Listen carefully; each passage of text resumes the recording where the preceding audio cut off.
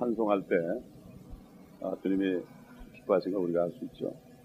그러니까 우리가 힘들면 힘들수록 모이는 자리에 자주 모여야 됩니다. 아까도 어디 방문했더니 그분이 굉장히 공부한데 옛날에는 성경 교사다 보는데 결국 따져보니까 그냥 혼자 미국 교회 가가지고 왔다 갔다 하니까 교재가 없는 거야. 성도가. 그러니까 굉장히 공부한 거야.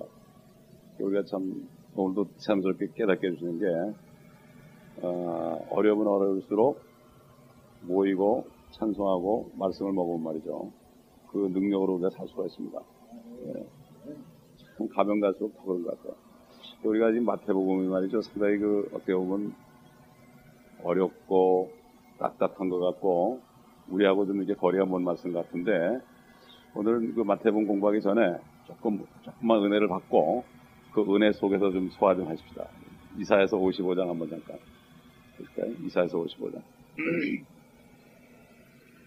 이사야서 55장 11절 한 절만 한번 읽겠습니다. 이사야 55장 11절. 내 입에서 나가는 내 말도 그러하나니 그것은 내게 헛되이 돌아오지 아니하고 내가 기뻐하는 것을 이루며 내가 보내는 곳에서 번성할 것이니라. 여러분 참 요즘에말로 어려운 일이 많이 생기고 뭐 국가적으로도 어렵고 또 사업적으로도 어렵고 가정적으로도 참 자녀 가진 사람들은 참 위태위태하고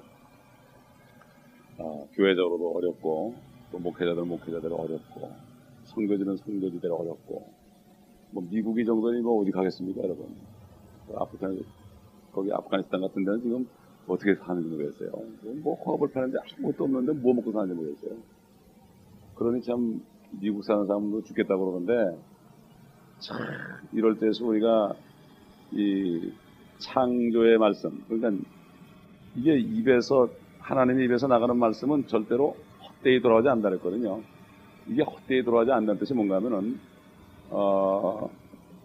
말씀을 선포하면요, 그 말씀을 선포하면은 그게 돌아오게 되죠, 나한테. 예? 그 말씀을 선포하면 돌아오는데 빈 것으로 돌아오지 않는다 이거예요. 반드시 이거 돌아올 때는 말씀 안에 그 말씀이 이루어져서 탁 차가 들어온다는 얘기예요. 예? 예를 들어서요. 근데 이게 가만히 있으면 아무 역사 없어요. 주님이 빛이 있으라 얘기하니까 빛이 생겼죠. 가만히 있으면 아무 일 없어요. 그러니까 빛이 있으라 그러니까 입에 나간 말이 뭐로 돌아왔습니까? 돌아올 때 빛으로 돌아온 거예요. 예? 내가 염려가 있을 때 아무것도 염려하지 말고 오직 너희 아릴 것을 감사함으로 하나님께 알려지게 하라. 그러면 지각을 초월한 하나님의 평강이 내 마음과 생각을 지킨단 말씀 있잖아요. 요즘에 참 그리고 네 모든 염려를 주께 맡겨버려라. 주께서 돌보시느니라. 이렇게 할 때요. 첫 번째 말씀을 우리도 주님처럼 주님이 하신 일 할 수 있잖아요. 우리가 입으로 하는 말이 권세가 있거든요. 말씀이면은 그게 사람 말이 안 되고 그 말씀을 내가 선포하면은 첫 번에 지각을 초월한 평강이 내 마음과 생각을 지키라 그럴 때 그 말씀을 선포하면요. 그게 나한테 돌아올 때 평강을 아주 잔뜩 가져온다고요. 근데 그 평강은 뭐가 안 돼도 그냥 편한 거예요. 근데 그 평강이 없으면 뭐가 잘 돼도 평강이 없어요, 사실. 뭐가 잘 되면 편할 것 같아요? 그렇잖아요. 잘 되는 사람은 또 문제가 생겨요. 답하니까 가만히 있나요? 네. 그렇기 때문에 우리가 이 말씀이 창조의 역사를 가졌다는 걸 절대 잊어버리면 안 돼요. 그러니까 말씀 공부도요. 말씀 공부도 이 말씀이 살아있고 이 말씀이 우선은 창조의 역사가 있다는 걸 알아야 된다고요. 그러면 그 때문에 우선은 마음으로 믿는다는데 우리가 그냥 뭐 영혼만 구원받아가지고 육신을 매일같이 고통받지 살지 말고 영과 혼과 몸까지도 세상에서 그걸 누려야만 이게 기분이 좋은데 안에는 구원받았는데 겉에는 그냥 끌려다니면 이것처럼 정말 불행한 게 없어요. 이 땅에 사는 동안에 아주 차라리 그냥 어떻게 겉으로 보게 되면은 막 살다 그냥 중계에 나가겠다는 생각도 들 때가 있죠. 어떤 경우에 보면은 이거는 안에 구원받았으니까 세상 사람들은 살지도 못하고 그러다 보니까 어려움도 더 오는 것 같고요. 그런데 사실은 우리에게 주신 권세는 하나님의 말씀을 내 입에 두고 그걸 선포하면요. 우선 먼저 믿어야 선포가 되거든요. 문제는 안 믿어지기 때문에 선포 못하는 거예요. 이게 말씀 공부라는 게 그렇게 생각하면 한 구절 한 구절이 내가 그걸 선포하게 되면 그게 나에게 헛되이 돌아가지 않고 분명히 돌아오는데, 분명히 돌아오는데, 여기 영어로 보면 헛되이 돌아가지 않는다는 얘기를, 뭐라는가 하면은, it shall not return unto me void. 그래서 void. void라는 거는 그냥 제로라는 얘기예요, 제로. 기껏 얘기하는데 돌아올 때 빈 그릇 돌아오면 어떻게 되겠어요? 그럼 하나님의 말씀이 틀릴 수는 없으니까 내가 안 믿은 거죠. 그렇죠? 예. 그러니까 어려울수록, 사업이 안 될수록, 주님이 나를 돌보신다고 그랬다. 그런 말씀들 있잖아요. 그러니까는 환경이 올 때마다 그 환경 속에서 주님이라면 어떻게 말씀하실까? 그 말씀을 내가 찾아내야 돼요. 그 말씀, 내 환경에 지금 가장 맞는 말씀이 뭔가? 그렇잖아요? 빛을 창조하는데 빛이 있으라고 그래야지, 빛을 창조하는데 뭐 다른 얘기하면 안 되지 않습니까? 그러니까 그 말씀이 그래서 많은 거거든. 그러니까 말씀을 알아야만 된다고요. 그래서 말씀을 내가, 거기 맞는 말씀을 내가 믿어가지고 선포하게 되면요. 선포하게 되면은 왜 평강이 오는가 하면은 사탄이가 그 말씀 앞에 꼼짝 못하거든요. 어둠이니까. 근데 이게 능력이라니까. 성경 공부를 이런 식으로 하지 않으면요. 아무 소용없어요. 예. 그래서, 뭐 아까도 어떤 분 만났는데 뭐, 오랫동안 교회에서 성경 공부를 시킨 사람인데도 자기가 죽을 지경인데 뭐, 이거 소용없는 거예요. 자기가 그러더라고. 뭐 성경 공부할 때 뭐 이렇게 해가지고, 다른 사람들을, 목사님이 좀 문제 있을 때 불평하면 가서 이러면 안 된다고 이렇게 얘기해주고 이런 걸 시켰다 이거야. 그 이상이란 거예요. 그 교회 유지하는 방법이 성경 공부야. 그러나, 교회 유지가 아니라 각자가 하나님의 말씀의 능력을 가지고 선포하면서 살면 말이죠. 거기는 뭐, 잘 되게 돼 있죠. 능력 있는 삶을 살게 돼 있죠. 그렇습니다. 그렇기 때문에, 참 우리가 공부하기 전에 이 말씀, 내 입에서 나가는 내 말도 그러하니 그것은 내게 헛되이 돌아오지 않냐고 내가 기뻐하는 것을 이루며, 말씀은 하나님이 기뻐하시는 거 아닙니까? 이루며 내가 보낸 곳에서 번성할 것이니라. 비를 내리면 비가 들어가면 번성하지 않습니까? 비 같은 성령에 감동된 말씀이 들어가면은 나만 사는 게 아니라 다른 사람도 살리지 않습니까? 그래서 우리가 누굴 방문할 때도요, 그런 말씀을, 그래서 그 말씀을 드리는 거라고요. 이게 어떤 분이 한 분이었는데, 우리 고등학교 동창되는 분인데, 그분이 완전 죽게 됐었어요. 심장 수술까지 해도 안 되니 이제 소망이 없어요. 땡전 한 푼 없어요. 먹고 살 길이 없어요. 근데 하나님이 갔는데, 광야에서 길이 나고 사막에 샘이 흐른다 말씀 주시잖아요. 그 말씀 딱 저희가 그 말씀을 선포했죠. 네, 선포해라. 입으로 선포해라. 길이 안 보이지. 근데 심장을 수술 3번 하고서 다 죽게 되는데, 그 병상에서 전화 걸어가지고 론이 돼가지고요. 18만 불을 그냥 100% 론을 해가지고 비즈니스를 샀어요. 고등학교 동창들이 돈을 안 꿔줬어요. 저 사람 저거 죽으려고 그런다. 그런데 기적적으로 회복이 되고, 그래가지고 이제는 돈이 벌어지니까 엊그제 얘기 들으니까 뭐 차로 좋은 거 하나 샀다 그러고 나한테 얘기도 안 했는데 아직 뒤로 들었는데, 그 내가 그랬거든. 지난 땡스기빙 때 우리 봤잖아요. 그분이. 그래서 이제 사막에서 샘 쏟을 때 됐으니까 곧 절대 잊어버리지 말자. 샘이 쏟긴 쏟는 모양이야, 조금씩.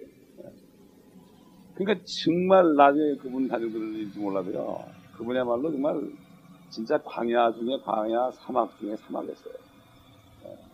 근데 말씀을 이게 두고 그거를 만날 때마다 그냥 찾아가지고 그 말씀을 확인시켜주고 절대 잊으면 안 돼요. 몇 번 그래서 몇 번. 그러면서 나도 햄버거 좀 얻어먹긴 먹었지만 말이죠.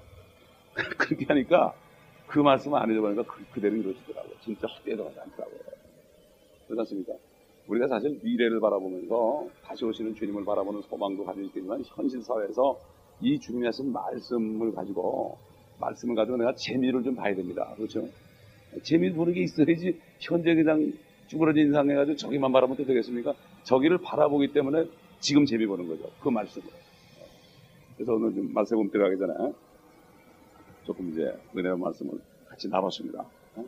어떤 환경인지 우리 어려울수록 그 주님이 하신 말씀 중에서 이런 환경 속에서 내가 어떻게 빛을 내는가, 이거를 꼭 하면서 하면은 됩니다. 이제 성경 공부 올 때마다 좀 간증 좀 합시다. 그래가지고 간증도 나눠야지 뭐 일이 돼야 될 거 아니겠습니까? 그렇죠? 네. 그 다음에 뭐 사업이 좀 막히고 안 될 때는 어떻게 돼요? 어떻게 되죠? 네. 그때 어떻게 되겠어요? 한번 생각해 보시라고. 사업이 안 될 때 어떻게 되는가? 어려움이 있을 때. 주를 경하는 자들은 주의 사자들이 둘러진 치고 주께서 나를 모든 공경으로부터 어려움을 또 구원하실 것이다. 이렇게. 이거 선포해야 된다니까. 그러면. 그리고 때로는 사탄에게 명령도 해야 되고. 늘 항상 성령 안에 살아야 된다고요. 어떤 목사님이 인도에 전도하러 갔더니 그러더래요. 목사님 보고 그러더래요. 목사님 지금 사탄이가 여기 있는 것처럼 느껴지지 않아요? 그러더래. 난 전혀 모르겠다고. 그 사람은 맨날 같이 사탄하고 살다가 쫓고 또 오면 쫓고 이런 거만 하는 모양이야.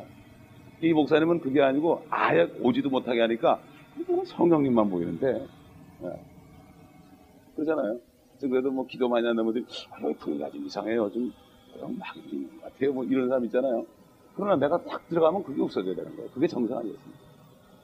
그래서 우리가 크리스찬들이 어려운 집에 찾아가는 이유가 말이죠. 목사들이 신방 가는 게 그래서 하는 거라고요. 그래서 여러분 오늘 이 말씀을 한번 가슴에 새기면서 말씀을 공부하면은 다음 일주일 동안은 승리가 올 것입니다. 왜냐하면은 멕시코 가기 일주일 전부터는요 엄청나게 어려운 겁니다. 나가 사탄이가 여기도 쑤시고 여기도 쑤시고 말이죠. 사방팔방에서 막 팍팍 쑤십니다. 그때 그냥 무릎 꿇고 그냥 기도하고 명령하고 그러면 금방 또 그냥 평강이 오고 말이죠. 여러분 그거를 유지하게 되면은 사탄이가 아예 손을 못 대요. 어느 목사님 간증하는데 사탄이가 딱 나타나서 그래서 너 왔냐? 알았어. 난 너 케어 안 해. 그랬더니 없어졌더래. 그 정도는 돼야지. 그러니까 이 사람은 뭐 내가 오나마나 별 신경도 안 써요. 왜 신경 안 써요? 주님이 돌볼 거니까. 그렇잖아요. 뭐 어떤 사람들은 그냥 막 무릎 꿇고 막 방언으로 기도하고 난리를 치고 뭐 일어났다 막 이렇게 기도할 텐데 너야? I don't care. 이렇게 하면은 오히려 그 믿음의 고백이 되잖아요. 그죠? 그렇다는 제가 간증을 책에서 읽은 적이 있습니다. 그러므로 우리가 이 말씀을 기억하면서 위로받고 여러분 어려울지라도 위로받고 한번 또 계속해서 마태복음 11장 오늘 하도록 하겠습니다. 이 마태복음이 또 얘기한 것처럼 말씀이 상당히 그 고기처럼 단단한 고기이기 때문에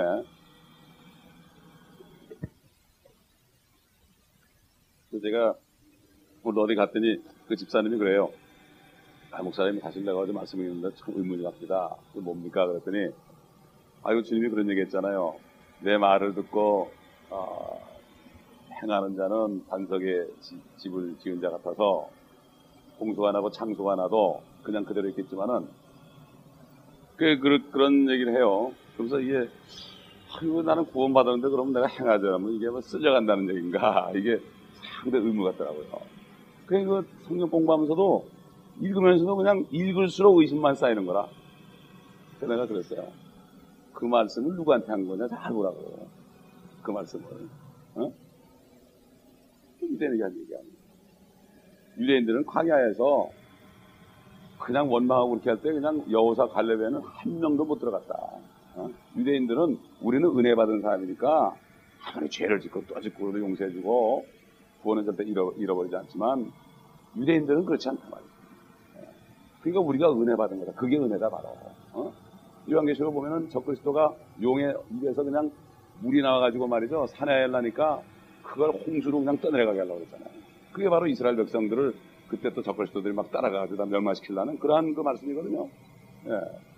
그러나 우리는 고린도전서 3장에 그리스도인들은 이 땅에서 한 일을 불로 심판해서 하면은 없어지고 안 파면은 남아서 상을 받는 거고 그런 거 그렇게 된 거지. 그러니까 말씀은 잘 구분해가지고 우리에게 적용되는 말씀이 어떤 거고 유대인에게 적용되는 어떤 말씀이고 그러나 우리가 행하지 않을 때 우리는 구원을 잃지 않지만은 우리가 상금을 잃으니까 조심해야 된다. 이렇게 우리가 받아들여야 되는데 그거를 그냥 그걸 모르고 무조건 읽으니까 이 말씀이 이게 이해가 안 가고 결국 이해 갔던 말씀도 다른 말씀 보게 되면 또 혼동이 오고 이렇게 되는 거다. 이런 얘기를 해줬는데요.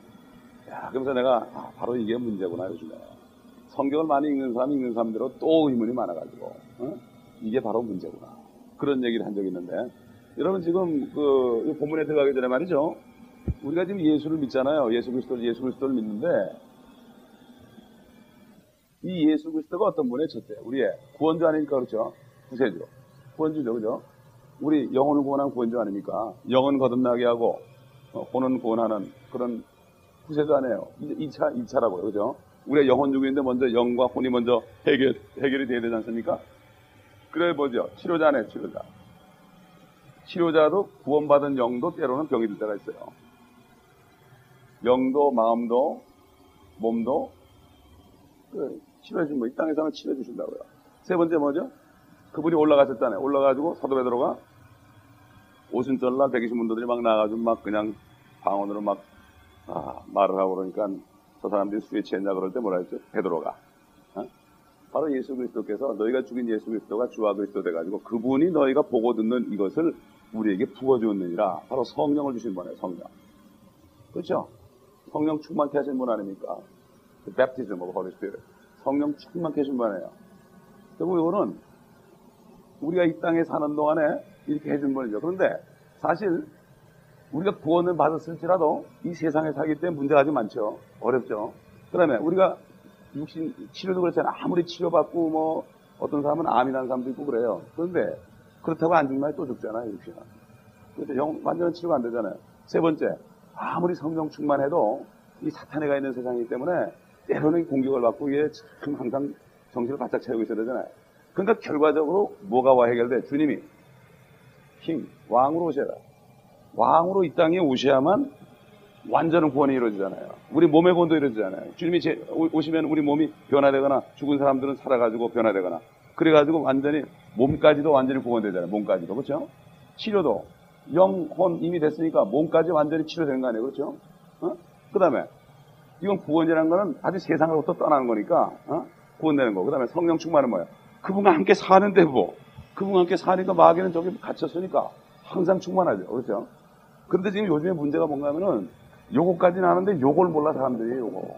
요 소망이 없어요. 그러니까는 요런 생활을 하다가도 좀 갑자기 내가 암이 걸려서 막 죽게 되면 사람들이 낙심하고 말이야. 이걸 본다니까. 예. 몸에 문제가 생길 때 낙심하고 성령 충만하지 않을 때 막 짜증이 나고. 그러나 왕이 오시게 되면 이게 다 해결된다 이거예요. 근데 결론을 안 봐, 결론을. 결론을 안 본단 말이야. 요즘 보면은 이런 거에 대해서는 얘기 설교만 해서 이거 얘기하는 사람이 있습니까? 별로 없어요. 첫째는 몰라서 그렇고 둘째는 안 해서 그렇고. 여러분 그 10월 28일 날 휴거를 믿던 사람들 어제 목사님 만나서 얘기하는 건데 그분이 재밌는 얘기 하더라고요. 그분들은 주님을 믿은 게 아니라 휴거를 믿었다는 거야. 주님을 믿은 게 아니라 휴거를 믿은 거야. 그것도 10월 28일 날 휴거되는 거 믿은 거야. 그나 그 말을 들었어. 야, 맞는 얘기구나, 이거. 주님을 믿은 게 아니죠. 주님을 믿으면 안 오셔도 언젠가 오시니까, 그거 휴거된다고 막 다 파는 사람들이 갑자기 뭐 그냥, 떼돈 벌라고 달려두고 돌아다니는 거 보면 말이죠. 이게 그분들이 진짜 주님을 믿은 게 아니라고. 주님 믿은 게 아니에요. 그래서 우리가 정말 주님을 100% 믿는 거, 주님을 100% 믿음으로 이 구원을 받아야 됩니다. 지금 그렇지 않은 사람 많습니다. 찰스 빈이라는 사람이 말이죠. 이 사람이 변호사를 일하면서 너무 똑똑한데 자기 목사가 설교하는 거 들으면 자기보다 못하거든. 나보다 더 못한다. 내가 해도 저거보다 더 잘했다. 그래야지 그걸 안 당겼어요, 그 사람이. 그래도 하나님이 살아계신 걸 느끼니까 이분이 산에 가서 막 부르져가지고 막 비명을 질렀다고 해요. 교회에서 그렇게 못하니까. 비명을 막 질고 나 하나님을 만나게 됐다고. 가보니까 목사 그렇고 사람들도 그렇고 그냥 이게 뭐지? 뭐 하는 사람들인가 싶어가지고 말이야. 그런데 이 사람이 산에 가가지고 막 혼자서 비명을 나 좀 살려달라고 하나님께 비명을 질렀을 때 성령이 임해가지고 그냥 거듭나니까 거기 뻔해서 내려가지고 그때부터 성경이 시작했어요. 근데 목사는 돼야 되니까 그 목사님 밑에서 그냥 코스만 밟아가지고 형식적인 코스만 밟아가지고 목사 안수 받았단 말이에요. 그리고 10년이 지나가지고 어느 날 자기 설교하는데 자기 목사가 왔더래. 10년 전에 그 자기 담임 목사가. 근데 이렇게 듣고 있다가 자기가 나와서 나도 예수님 영접하겠다고 나오더라는 거예요. 그러면 10년 동안 그거 어떻게 된 거예요? 다른 사람들. 이게 지금 보통 심각한 게 아닙니다. 구원이 돼가지고 입에 돼야 되는데 구원도 안 되고 그런 사람이 엄청나게 많습니다. 그러므로 지금 여기 마태복음에 있는 말씀 11장 12장이 지금 유대인들이 말이죠. 유대인들이 하나님을 믿는다고 그러는 사람들이 하나님이 육신으로 오시니까 거부하는 장면이에요. 거부하는 장면. 그렇지 않습니까? 야, 왜 저럴까? 근데 보세요. 예수님이 육신으로 오셨는데 우리가 그 육신으로 오셨던 예수를 믿는 거 아닙니까? 물론 다시 오신 예수고 그 예수님을 믿는데 진짜 그 예수님을 믿는다면 어떻게 돼요? 그 예수님 대신에 오신 누굴 믿어야 됩니까? 성령님을 믿어야 되잖아요. 그렇습니까? 그러면 그 성령님을 어떻게 믿습니까? 그래? 느낌으로 믿습니까? 성령님은 바로 하신 일이 뭡니까? 이 땅에서 예수 그리스도를 증거하는데 어떻게 증거합니까? 말씀으로 증거합니다. 이 말씀을 100% 믿는 게 뭐죠? 이게 예수 믿는 거예요? 구약에 하나님이 여봐야 뭐 그러는데 예수님이 하나님이 와 있는데도 저거 그냥 자기 하나님이라고 한다고 막 그냥 결국 죽였지 않습니까? 그런 일이 지금도 벌어진 거예요. 그러니까 보면 이게 말씀은 말씀이고 예배는 예배고 전도는 전도고 이 말씀 안에 바로 주님이 계신다. 이 말씀 속에 주님을 못 만나면 안 된다. 그래서 난 그래 사람들 만나면 뭔 어떻게 받으셨어요? 그래 물어봐야 돼. 내가 난 아파가지고 막 기도하는데 하나님이 치료해줘서 그래서 믿게 됐다는 거야. 그럴 때 난 그럴 때마다 이분이 뭐를 받아들였냐? 그런 어떤 사람은 수가 무거운 짐진자들아 내게로라 그 말씀이 있는데 그 말씀을 보고 내가 그 말씀을 영접할 때 그리고 주님을 영접하면 고마워요. 근데 진짜예요. 말씀 속에는 주님이 진짜죠. 병 치료하는 건 누구 치료예요? 마귀도 합니다. 무당도 합니다. 병 치료. 물론 병 치료받으면서 구원받는 사람도 주님 영접한 사람이 있지만 이게 뭔가 우리는 이 말씀 속에서 성령님이 기록한 이 말씀 속에서 예수 그리스도를 내가 만나지 못하면요 참 힘든 거예요. 그래서 이게 지금 우리가 유대인들이 하나님이 오셨는데 지금 몰라보는 거 아닙니까? 그렇죠? 몰라보는 거야. 그러니까 지난번에 얘기했지만은 처음 온 분에서 얘기 드리면은 지금 11장 1절부터 이제 6절까지는 존 더 바프티스트 세례요한 그룹이라고 하고 침례요한 그룹이라고 하죠. 존 더 바프티스트가 이제 죽기 직전의 일입니다. 죽기 직전의 일인데 존 더 바프티스트가 뭐 어떻게 전도했다 그랬죠? 회개하라. 천국이 가까웠다. Kingdom of God. heaven. 킹덤 오브 헤븐이 뭐라 그랬죠? 첫째, 킹덤이 되려면 나라가 있으니까 이스라엘 나라가 있고 백성이 있죠. 땅이고 백성이 있고 그다음에 뭐죠? 세 번째, 하늘에서 왕이 내려오셨잖아요. 왕. 예수 그리스도 아래요. 그러니까 침례요한은 예수님이 오시기 전에 회개하라 천국이 가깝다는 건 뭐죠? 이스라엘 땅에 서서 이스라엘 사람들을 보고 천국이 가깝다는 건 뭐? 왕이 곧 오신다. 그래서 이 세례요한은 그 왕을 유대인의 왕을 유대 사람들에게 소개만 하고 이제 그분은 가게 되는 거거든. 그게 사명이란 말이에요. 그게. 그렇기 때문에 이렇게 했던 사람 아니겠습니까? 그러므로 결국은 이 사람들이 유대인들이 예수 그리스도를 배척했다는 건 뭔가 하면요. 배척했다는 거는 그 킹덤을 배척한 거예요. 킹덤을 배척한 거예요. 지금 보세요. 그때 누가 배척했습니까? 바리새인, 사두개인, 율법사, 서기관들. 소위 말하면 그 당시에 종교 지도자들이 배척했어요. 종교 지도자. 그때는 그분들이 하나님을 제일 잘 믿는 사람들이었어요. 하나님을. 근데 정작 하나님이 오시니까 배척했어요. 요즘 여러분 보세요. 예수 그리스도가 오셔서 다스린다. 이때 킹덤이 안 이루어졌죠? 이때 안 이루어졌다 그래가지고 그러면 하나님이 이 땅에 오셔가지고 이제 킹덤 오브 헤븐을 이 땅에 이루어야 되는데 이 사람들이 못 오게 하니까 하나님이 이제 영영 못 오시는가? 아니죠. 구약 성경을 보게 되면은 전체가 유대 땅에 육신으로 초림할 때 하고 나중에 심판주로 오시는 것 두 가지가 번갈아가면서 예언되어 있습니다. 번갈아가면서. 그거를 잘 구분해야 돼요. 이때 이들이 거부했기 때문에 그 은혜가 우리한테 온 거죠. 일단은 2000년 동안 우리한테 온 거죠. 그렇죠? 언제 끝날지 몰라요. 그래서 사실 우리가 알아야 될 게 어느 미국 목사님 얘기가 난 그거 참 억울해한다고요. 1967년에 그 모세 다한 장군이 예루살렘을 완전히 처음으로 디도 장군 이후에 뺏겼던 예루살렘. 예루살렘은 이방인의 때가 찰 때까지 이방인들에게 짓밟히라는 예언대로 모세 다한 장군이 6일 동안 안식일 전까지 6일 동안은 전쟁해가지고 이겨가지고 예루살렘을 찾아서 지금까지 찾아오고 있잖아요. 예루살렘. 네? 그때부터 이방인의 때가 끝나는 때가 되기 때문에 그때부터 이방인들은 자꾸 죽게 돌아오는 숫자가 줄어들고 유대인들은 자꾸 많아진다. 유대인 중에 예수 믿는 사람 많습니다. 네. 이게 오버랩이 되는 거예요. 오버랩. 네? 이 사람들이 주님을 거부해가지고 뺏겨가지고 이렇게 온 것처럼 이제는 이방인들이, 유대인 아닌 사람들이 이제 은혜 못 들어오고 뺏긴단 말이에요. 여러분, 한국 사람만 봐도 그렇잖아요. 요즘에 전도하려면 얼마나 힘들어요. 얼마나 힘들어요. 힘들죠. 아까도 우리 여기 교단 목사님들하고 모여가지고 얘기를 할 때 어른 목사님이 그러더라고. 이제 우리 교단은 앵글로 위주에서 멀티컬처럴 위주로 간다 이래서 내가 하루 기가 막혀가지고, 아니 내가 하루 질문해도 되겠냐고. 아니 우리 지금 교회에 무슨 앵글로가 있고 교회에 무슨 에이시안이 있고 그러냐고. 교회 그래도 우리 소울밖에 없는 거 아니냐. 주님이 인도하는 소울로 가는 거지. 교회가 앵글로 위주로 해가지고 뭐 그렇게 지금까지 했는데 이제부터는 그게 안 되니까 이제 뭐 한국 교회도 드리고 뭐 멕시칸 교회도 드리고 이렇게 한 등에 뭐 인도 교회도 드리고 이렇게 하기로 했다 그러더란 말이에요. 아니 성경은 옛날부터 그렇게 하라고 그러는데 그게 뭐죠? 우선 먼저 백인들이 전도될 때는 백인들 위죠.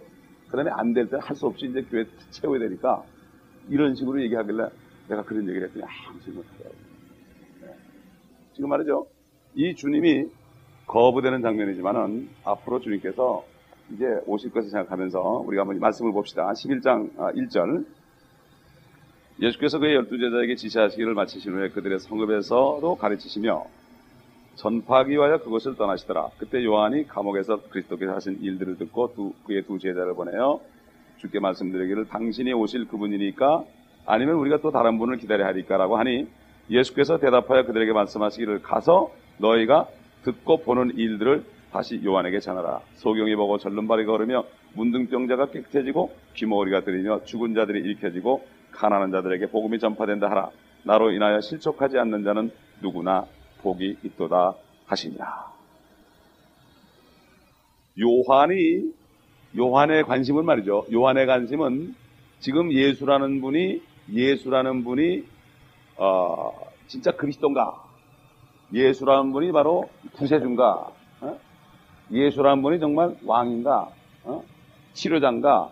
그분이 성령으로 침례주는 사람인가? 그분이 정말 하나님인가?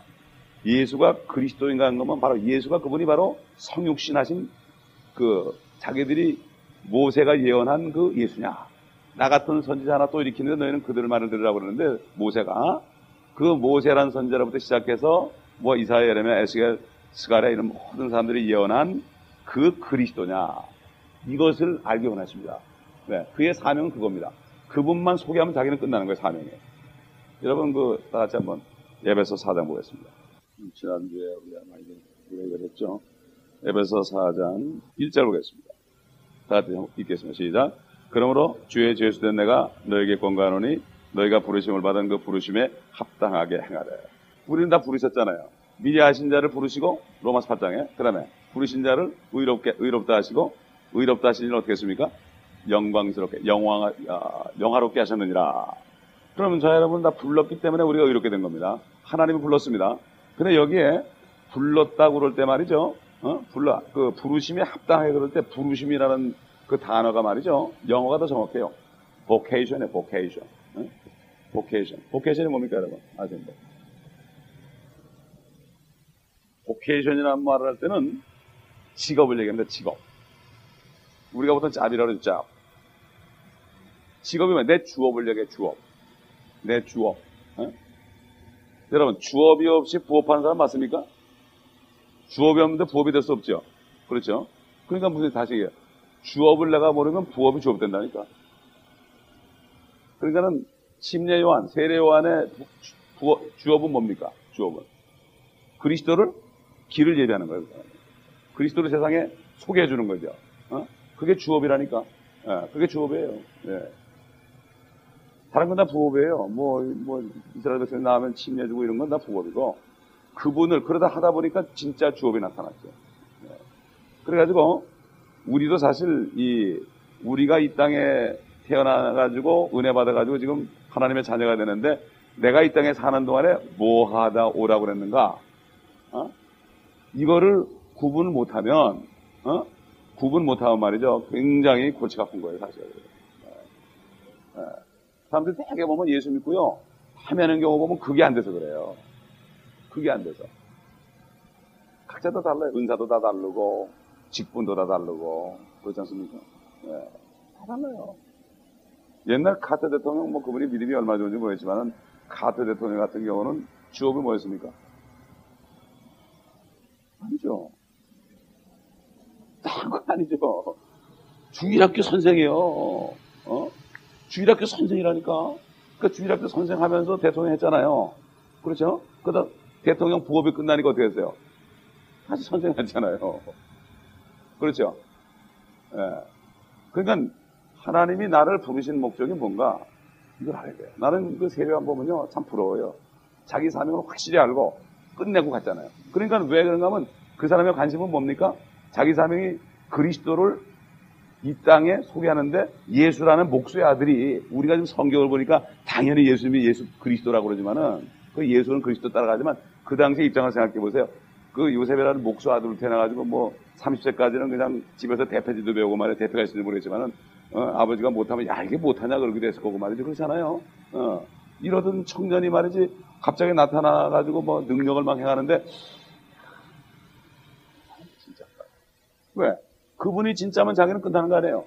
근데 감옥에 갇혀있는데, 감옥에 갇혀있는데 자기는 그 헤롯한테 막 그냥 헤로디아를 취한 걸 가지고 막 그냥 책망했을 때 그 헤로디아가, 왕한테 얘기해가지고서 어떻게 했습니까? 헤로디아 딸이. 그 세례요한의 목을 구했잖아요. 그래가지고 결국, 이제 죽기 직전인데, 그러기 때문에 이 사람의 지금 관심사는 뭐냐면은 돈도 아니고 명예도 아니고 그분이 그리스도인 것만 알면 되는 거예요. 그래가지고 여기에서 당신이 오실 그분이니까 아니면 또 우리가 다른 분을 기다려야 하니까 이 질문을 한 겁니다. 그런데 주님이 대답을 어떻게 했습니까? 내가 그렇다 안 그렇다 그렇게 얘기 안 했습니다. 내가 그렇다 그러면 어떻게 증명이 되겠습니까? 그게? 그렇지 않습니까? 내가 그렇다 그러면 그럼 어떻게 하지 이렇게 될 텐데 주님은 어떻게 했죠? 성경 말씀을 가지고 했습니다. 예언서에 이런 분이 오면 바로 그분이 그리스도다. 그분은 왕으로 오시기 때문에 왕의 사인이 나타날 것이다. 왕의 표적이. 왕의 사인이 나타날 것인데 왕의 사인이라는 것은 결국은 죽은 자를 살리는 거, 문둥병자 고치는 거, 절름발이가 거는 거, 깨끗해지는 거.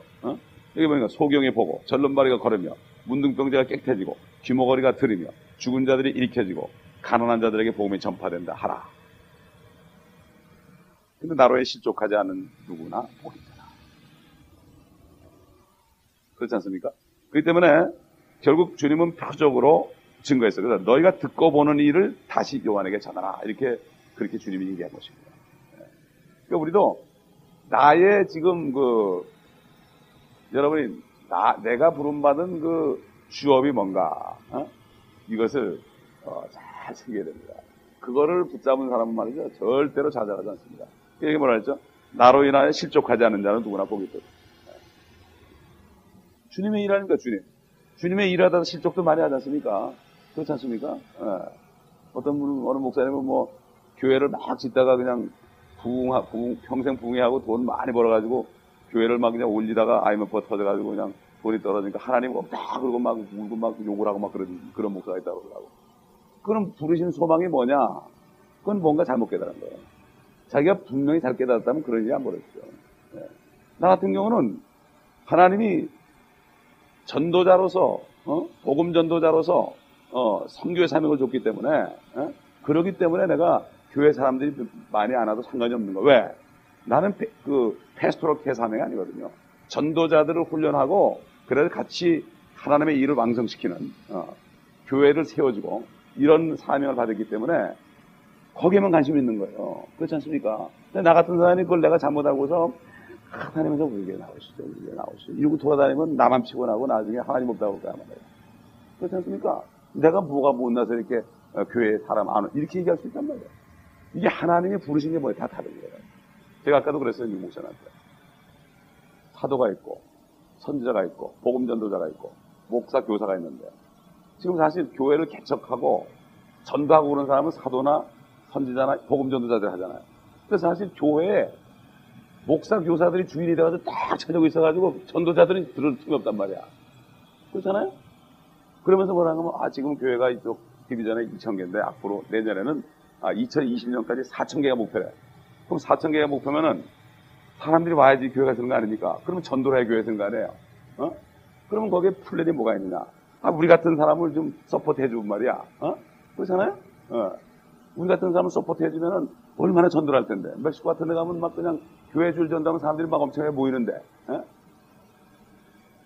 그런 사람들을, 그런 사람들한테는 돈을 아끼느라고, 그냥 멀리 하고, 우리 재정이 그래서 이렇다고 그러면서, 그냥 하면서 뭘 어떻게 하려고 그러느냐 말이지. 5가지 기능이 있는데, 진짜 중요한 기능 3가지는, 당장 보이는 게 없으니까, 밖에서 뛰니까, 인정 안 해주고, 어떻게 그렇게 해서, 그냥 교회가 약한 거 아니냐. 그런 얘기를 아까 했더니, 디스트릭트 그 슈퍼바이저가 말도 못하더라고요. 우리는 그냥 그런 얘기를 했어요. 내가 한국교회 큰 교회 있을 때 왜 내가 미국 교회 다녀오지 않느냐. 거기는 전도를 못하게 한다. 그냥 그 성도들 신방만하게 하고 말이지. 그래가지고 전도를 좀 하고 이벤젤리스트로서 좀 교회에 좀 봉사를 하려고 내가 미국 교회 다녀온 거다. 미국 교회 똑같더라 보니까 내가 보니까. 그러니까 여기 목사님은 그렇지 않아요. 여기 목사님. 하나님 만나게 해준 거예요. 우리는 이제 우리 기능을 살려가지고 그래가지고 이제 우리 여기 뭐 돈 낼 필요도 없어요. 오면 왜 돈을 냅니까 우리가 도와주러 오는 건데 그렇지 않습니까?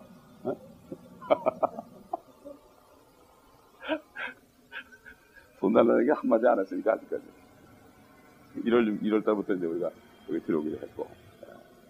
여러분 그렇기 때문에 우리가 이 참 침례회를 통해서 우리가 그 점을 우리가 좀 배워야 됩니다. 그거만 확실하면요 상관이 없어요. 여러분 그리스도 목사 있죠 멕시코. 그 사람이 왜 해피합니까? 그 사람은 그저 립센터 세고 돌아다니면 되는 거야. 다른 욕심이 없어요. 다른 욕심이 없어. 얼마나 해피합니까?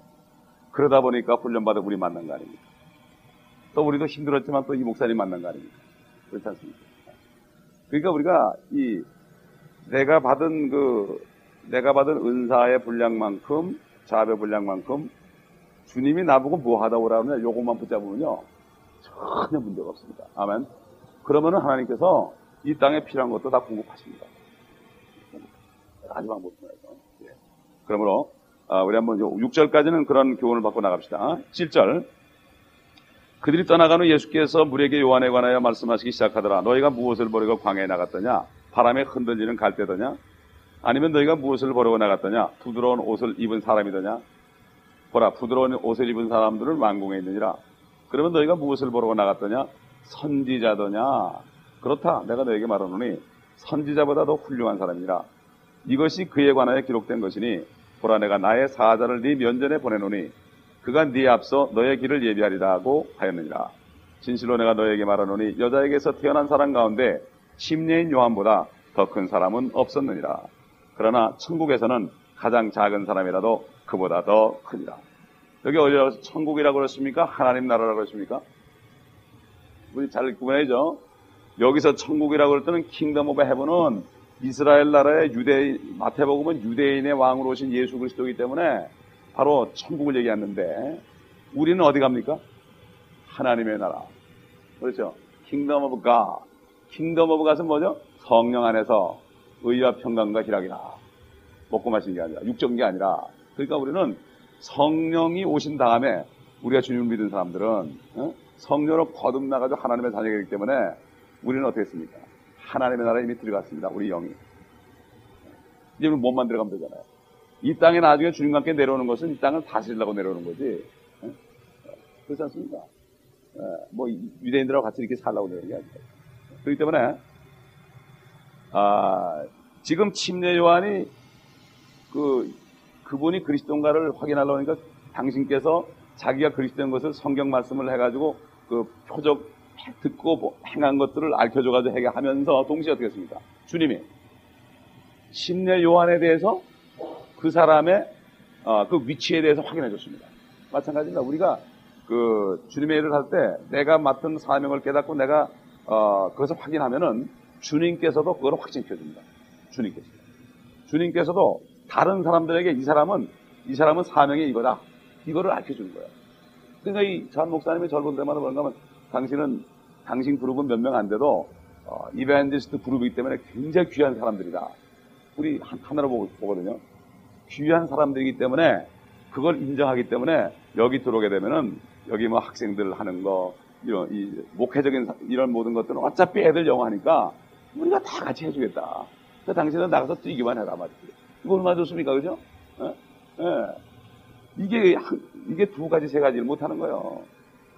왜 한국교회 목사님들이 왜 심장이 터지고 사모님들이 그냥 나중에 스트로크에 걸리는지 아십니까? 본인이 받은 사명만 해야 되는데 5가지를 다 하려고 그러거든, 혼자. 그러니까 무리가 오는 거예요. 자동차 막 하다 보면 무리가 오면 워터펌프도 터지고 말이에요. 막 그냥 라제터도 터지고 그런 거 아니겠습니까? 그렇죠? 안 되거든요. 안 됩니다, 절대로. 그렇기 때문에 우리가 사명을 깨닫고 그렇게 하면 주님께서도 인정해 준단 말이죠. 여기 보세요. 참 주님이 이렇게 말씀하신 거 보면은 참 말씀하실 때 보면은 요한에 관해서 말씀하시는데 요한은 이런 사람이다 그러지 않았습니다. 물었어요. 너희가 무엇을 보려고 광야에 나갔더냐? 바람에 흔들리는 갈대더냐? 아니면 무엇을 보러 나갔더냐? 부드러운 옷을 입은 사람이더냐? 이렇게 얘기했잖아. 이렇게. 그러니까 이게 주님께서 말씀하실 때 깨우쳐주는 거라고. 깨우쳐주는 거. 그냥 설명하지 않았어요. 그래서 우리도 누가 뭐라고 물으면 말이죠. 절대로 설명할 필요 없어요. 저는 이렇게 누가 물으면은 얘기를 안 해요. 얘기해줘봐 이해를 못하니까. 어떤 경우에 마태복음 깨닫는 말씀을 못 깨닫는다고 그래요. 이해가 안 간다는 거야. 그래서 내가 마태복음 1장 2절 얘기했죠. 예수 그리스도의 족보가 나오는데 3개가 나오는데 다윗의 아들이요 아브라함의 아들인데 그렇게 얘기하면서 다윗이 먼저요 다윗이 먼저더냐 아브라함이 먼저더냐 이렇게 물은 거죠. 그랬더니 고개를 갸우뚱갸우뚱 그러더라고. 아브라함이 먼저죠 그래. 그럼 아브라함이 먼저인데 아브라함이 뒤에 나오느냐? 요거 한번 오늘 가서 곰곰이 생각해 보라고. 이렇게 질문을 하면은 그때 퀘스천 마크 나가지고 알고 싶은 마음 있잖아요. 근데 그거를 그냥 알려주면 말이죠. 이게 이해가 안 가는 거예요. 이게 주님이 그랬잖아요. 세례 요한에 대해서 사람들이 의심하고 있었는데 물은 거예요, 물은 거. 여기 지금 부드러운 옷을 입은 사람이라는 게 부드럽다는 뜻이 말이죠. 이게 말라코이스라고 이제 말라코이스라고 헬라 말인데 이게 말라코이스란 말이 뭔가 하면은 아주 나약하고 여자 같고 말이죠.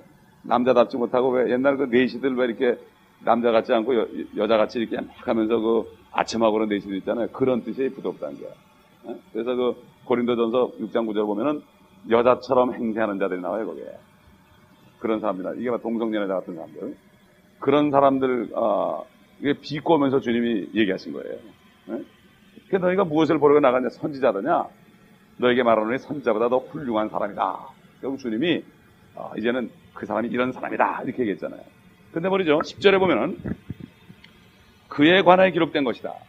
그러니까, 주님은 당신에 대해서 기록된 것을 얘기하고, 어떻게 했죠? 그 다음에, 그분을 기다리고 그분의 길을 인도하는 사람들을 위해서 침례 요한이 어떤 자라는 것을 말씀을 더 증거했죠. 여기 보라, 내가 나의 사자를 네 면전에 보내노니 그가 네 앞서 너의 길을 예비하리라. 이게 어디 말씀입니까? 말라기 3장 1절에 한번 펴봅시다. 요 그대로 두시고요. 재미있는 말씀 있어요. 말라기 3장 1절. 3장 1절 보면은 보라, 내가 내 사자를 보내리니 그가 내 앞에서 길을 예비하리라. 그랬죠? 이 말씀 아닙니까? 근데 여기 보면은 보라, 내가 나의 사자를 네 면전에 보내리니. 네 면전에 보내리니.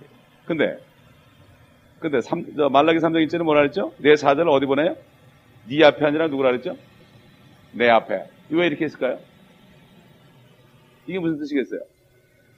바로 예수님이 하나님이라는 뜻이죠. 그렇죠? 여호와의 증인들한테 이거 보여주면 꼼짝 못하는 거예요. 왜 여호와의 증인들 전도 못합니까? 지난번에 멕시코 가서 성경 가지고 얼마나 전도가 되는데 꼼짝 못하고 영접하던데. 그 사람들이 왜 여호와의 증인이 됐습니까? 예수님은 이거 성육신한 게 아니라고 그러잖아요. 창조물이라고 그러지 않습니까?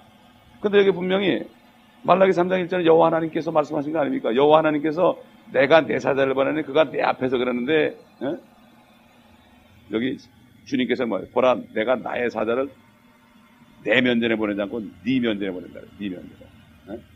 바로 예수 그리스도 아니에요. 그렇기 때문에 이걸 보게 되면 벌써 예수 그리스도의 신성이 나타나죠. 근데 성경들이 많이 바뀐 게요. 예수 그리스도의 하나님 되는 신성을 그래서 하나님을 믿는데 어떤 분이 옛날에 하나님을 믿고 성령도 믿는데 예수가 믿어진다고. 근데 그게요, 성령이 되면 안 되는 거니까. 아버지가 아들도 되고 아들이 아버지 되는 거니까 이 이성으로 안 되겠지. 그 여호와진도 솔직한 거예요. 어떻게 보면 어떻게 머리가 되게 세게 달린 하나님이 있느냐. 솔직한 거예요, 그 사람들은. 예. 근데 크리스천 중에서 이게 믿어지지 않으면서도 그냥 넘어가는 사람 많습니다. 이거를 안 믿어지면 막 기도해야 돼요. 근데 성경에 이게 있는 걸 보고 이게 알아야죠. 내가 여호와의 집을 보고 그랬어요. 당신이 믿는 믿음이 예수님이 하나님이 아니라고 그러는데 당신은 왜 그렇게 얘기하느냐? 그랬더니 그렇게 배웠대. 그럼 그렇게 배웠으면 어디 있는 걸 배운 거냐? 성경에 있는 걸 배운 거래. 그럼 당신 성경 좀 가져보라 그랬죠. 성경 좀 가져보라 해가지고 하나 하다 보니까 그 성경이 우리 성경 틀리거든. 봐봐라. 당신은 성경의 틀리가 잘못하는 거다. 이걸 알아야 된다. 그거를 여러 군데 찾아 설명해 줬다고요. 그렇기 때문에 우리가 이 성경이 그렇게 중요한 거예요. 그런데 성경을 안 믿고 그냥 막연히 믿는 사람들은 성경 말씀이 상관이 별로 없는 거예요. 가장 중요한 게 뭡니까? 예수님이 하나님이 되죠. 예수님이 하나님이 아니면 우리 구원은 헛된 거 아니에요. 예수님이 하나님 아니면 사람이라는 얘기 아니에요. 물론 그분이 사람의 형상으로 나타났지만 완전한 사람도. 그분이 하나님이 아니라면 그 피도 사람의 피 아니야. 죄인 아니야. 의인은 없나니 하나도 없다고 그러는데 의인이라는 게 의로운 사람 아니에요. 그러니까 예수님이 하나님이 아니라면 이거는 완전히 끝나는 거예요. 여러분 어떻게 생각하십니까? 그렇죠? 왜 여호와의 증인이 이단됐습니까? 그것 때문에 이단된 겁니다. 다른 거는 우리보다 더 퍼펙트합니다. 그 사람들. 그 캐토릭이 우리보다 더 퍼펙트합니다. 다른 면에서. 그렇기 때문에 이게 지금 여기서 나오는 거예요. 내가 사자를 네 면전에 보내는 주님은 그랬는데 옛날 구약에서는 내 앞에 보내는 얘기다. 내가 바뀐 거니까 같은 분이라는 얘기 아닙니까? 이게 한 구절에도 이렇게 참 치가 떨리는 소름이 오싹 끼치는 이 말씀이 들어있다 이거예요.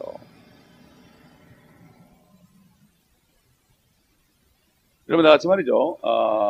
어딜 찾아보신가 하면은 누가복음 1장 17절 찾아보십니다. 누가도 이제 그 증거였는데 복음서에 보면 이제 같은 사건을 할 때 조금 다른 면을 이렇게 증거한 게 좀 있어요. 누가복음 1장 17절. 그거는 좀 나중에 찾아보고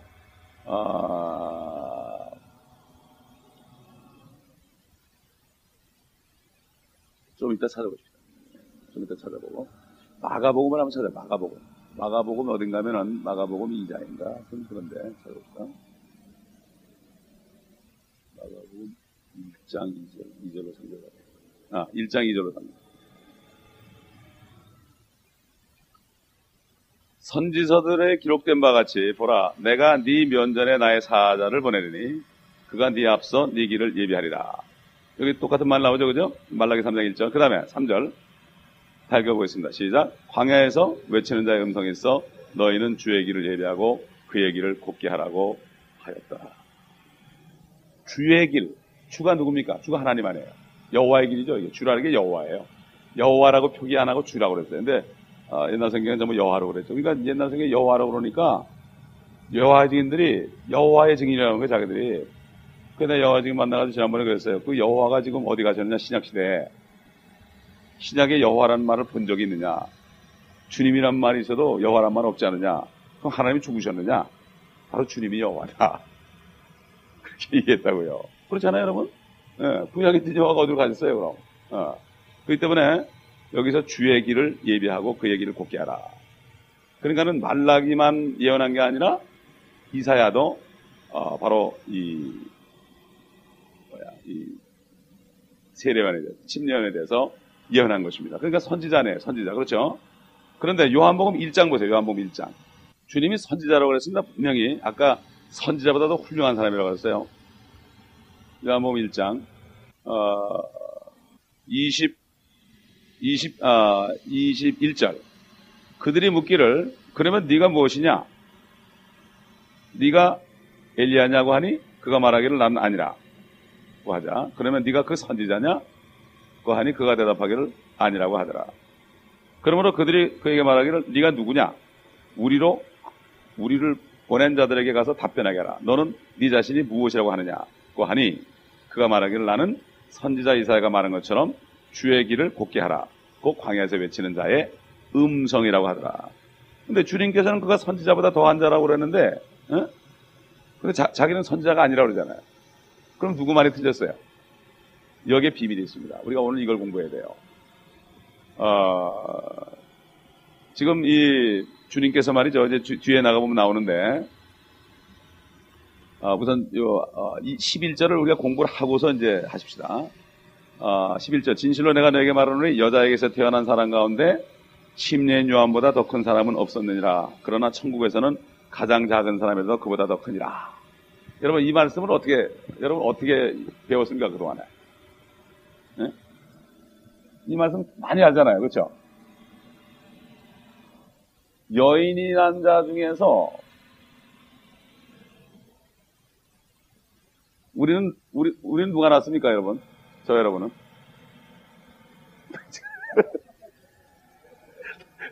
물론 남자가 낳지만, 남자시지만, 나온 장소. 야게 나도 뭐 어릴 때 아버님 날라주고 그럴 때 이해가 안 가더라고요. 초등학교 6학년 때까지만 해도 이해를 못했어요, 나는. 여러분 그런 경험 없어요? 근데 여인에게서 났다.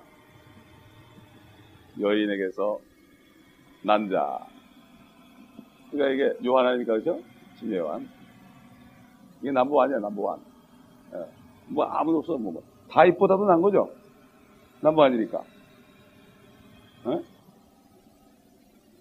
우리도 거듭나기 전에는 여인에게 난 자 아니에요, 우리도. 이제 누가 났습니까? 성령으로 났죠. 물론 성령으로 났지만은 요한복음 1장 12절에 뭐라 했습니까? 이거는 하나님께로 난 자라고 그랬잖아요. 나는 그 말씀 깨달았을 때 너무 좋았어요. 근데 그때는 너무 좋았는데 이게 살다가 좀 고생 좀 하고 그러니까 고개 가물가물해질 때는 좀 고통이 있는데 하나님이 나를 낳았다. 진짜 우리 아버님이 송병기신데 송병기씨 날라하시고 아니라 이제는 저기 하나님 날라하시고 위로됩니다. 진짜 위로되더라고. 예를 들어서 정주영 씨 정도 되는 아버지 같은 사람은 그걸로 만족하고 사는 사람이 있겠지만은 나의 유산도 한 푼 못 받았으니까, 자수성 간 사람이니까는, 그러니까는 사실 하늘의 아버지가 진짜 아버지라고 생각할 때는 기쁘더라고. 그래서 나도 그걸 써먹었어요, 우리 아들한테. 나는 이 아버지가 진짜 아닙니까? 나 때문에 실망하다. 쉬라면 저기 얘기해라. 아니, 사실이 그렇잖아요, 사실이. 사실이 그래요. 예. 사실이 그렇습니다. 이게 무슨 얘기 아니죠, 그죠? 사실이 그래요. 근데 그게 사실이 돼야 되죠, 그게 사실이 돼야 되죠. 믿음은 바른 것들이 실상이니까. 최고인데, 천국에서,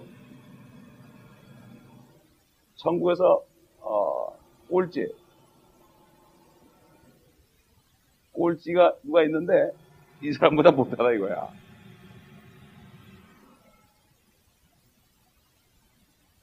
물론 우리보다는 못해요. 당연히 우리는 하나님 성령으로 낳고 하나님이 낳았으니까. 그렇습니까? 저들은 거듭나죠. 근데 성령이 오시기 전이니까 거듭나지 못했잖아요. 킹덤 오브 헤븐에서는 이게 뭐예요? 아무리 예수님께 인정을 받고 그랬어도요. 주님이 나중에 왕으로 오셔가지고 마귀는 무적행에 천년 동안 가두고 주님이 왕으로 다스릴 때 되면 어떻게 돼요? 그때는 사람들이 하나님 얼굴 보면 산다고요. 직접 예수 그리스도를 보면 산다고요. 그렇죠? 그때 비리비리한 사람보다도 못한 거야. 이 사람은 기껏해 낙타털 옷 입고 말이야 역청이나 먹고 돌아다니면서 소리나 빽빽 지르고 다녔죠. 사는 걸로 볼 때는 사실 형편없는 거죠, 그렇죠? 주님 한번 제대로 모셔보지 못했잖아요.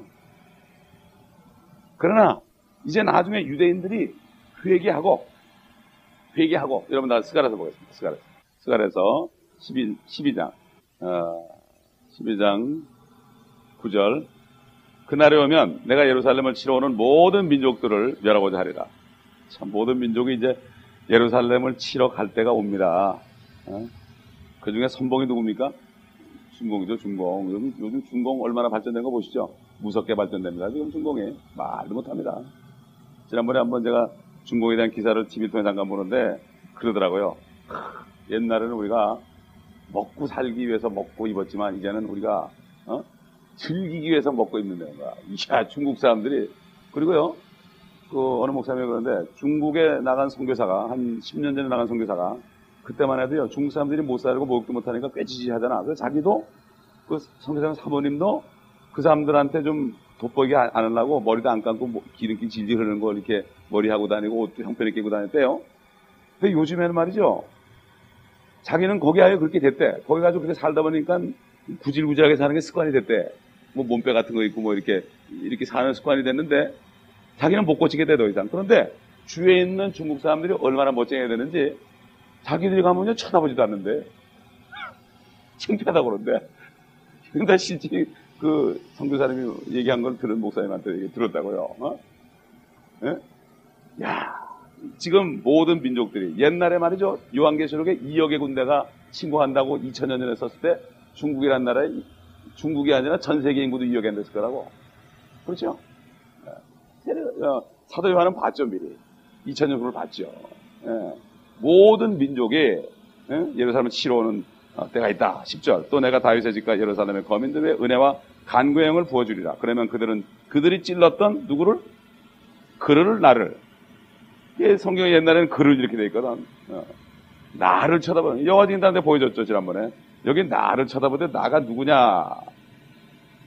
나가 누구냐? 그랬죠, 여기. 나가 누굽니까? 여호와 증인들이 잘 쓰는 말, 여호와죠. 그렇지 않습니까? 구약은 여호와니까 전부. 그러면 나를 쳐다볼 것이며 그들이 그를 위하여 애통하기를 하리니 마치 어떤 사람이 자기 외아들을 위하여 애통한 같이 할 것이요. 그러니까 하나님의 독생자를 죽였기 때문에 그들이 나중에 예수님이 진짜 하나님인 걸 알게 되면은, 하나님을 찔렀던 걸 알게 되면은 자기 독자가 죽었을 때만큼 운다 이거예요. 그러니까 참 심는 대로 거두는 거야. 심는 대로 거둔다는 얘기야. 그래서 자기 외아들을 위하여 애통한 같이 할 것이요. 씨가 말하는 거 아니에요, 자기 씨가. 그들이 그를 위하여 비통에 잠기리니 마치 어떤 사람이 자기 처자들을 위하여 비통에 잠기듯 하리라. 그날에 예루살렘에 큰 애통이 있으리니 마치 무기토 골짜기 하닷림몬의 애통과 같으니라. 그 다음에 13절 보겠습니다. 13장 1절. 그날에 다윗의 집과 예루살렘의 거민들에게 죄와 불교를 씻는 무엇이 열려요? 셈이 열리리라. 이스라엘 민족적으로 그날 모든 민족이 회개하고 다 구원받습니다. 오순절날도 유대인들이 3,000명이 구원받았죠. 회개하고. 이것만 3,000명 정도가 아닙니다. 그때 이제 주님 오실 때 되면은 몽땅 유대인들이 전부 회개하고 한 사람도 빠지면, 생각해보세요. 모든 민족이 그냥 어느 날 하루아침에 주님을 다 영접했어. 이건 정말 엄청난